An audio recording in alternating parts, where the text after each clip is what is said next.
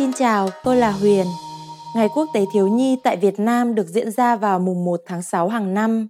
Đây là ngày lễ vì trẻ em, vì thế hệ tương lai của loài người. Đồng thời cũng là ngày nhắc nhở mọi người hãy bảo vệ và chăm sóc trẻ em tốt hơn. Trong bài học này, tôi sẽ cho các bạn biết trẻ em Việt Nam đón chào ngày lễ này như thế nào.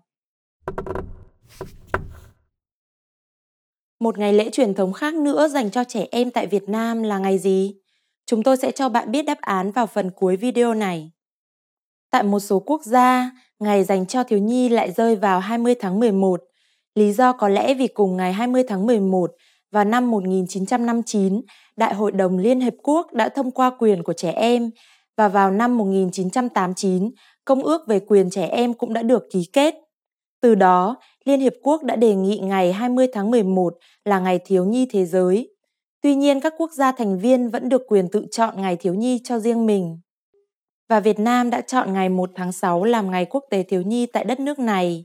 Vào mùng 1 tháng 6 năm 1950, ngày quốc tế thiếu nhi đầu tiên của nước Việt Nam Dân Chủ Cộng Hòa đã được diễn ra trong bí mật vì sợ kẻ địch lúc bấy giờ thả bom. Sự kiện này đã diễn ra ở hội trại trong một khu rừng tại Thái Nguyên, do đây là vị trí thuận lợi cho việc di chuyển. Đã có rất nhiều thiếu nhi tham gia và các em đều rất phấn khởi và hào hứng với các bài hát, trò chơi và hoạt động tập thể. Đó là một kỷ niệm mà những ai đã từng tham gia không thể nào quên. Thời nay, khi không còn chiến tranh và cuộc sống no ấm hơn, trẻ em Việt Nam lại đón chào ngày này với nhiều hoạt động khác trước. Các em nhỏ hào hứng tham gia các hoạt động ở trường như hát và múa. Em nào ngoan sẽ được nhận phần thưởng từ thầy cô giáo.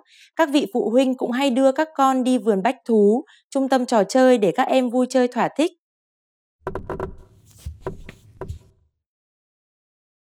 Điều thú vị là trong ngày này, khá nhiều cặp đôi có cảm tình với nhau sẽ đưa trẻ nhỏ trong gia đình họ đi chơi như một cái cớ hợp lý để tránh không quá ngượng ngùng cho một buổi hẹn hò. Và bây giờ, tôi sẽ cho bạn biết đáp án của câu đố đã nêu ra lúc trước.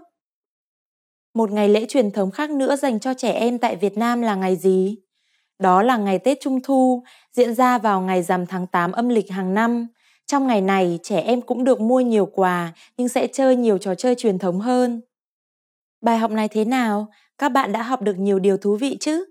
Ngày Quốc tế Thiếu nhi của đất nước bạn có giống ở Việt Nam không? Hãy để lại ý kiến cho chúng tôi tại vietnamesepod101.com. Hẹn gặp lại các bạn vào bài học tiếp theo nhé!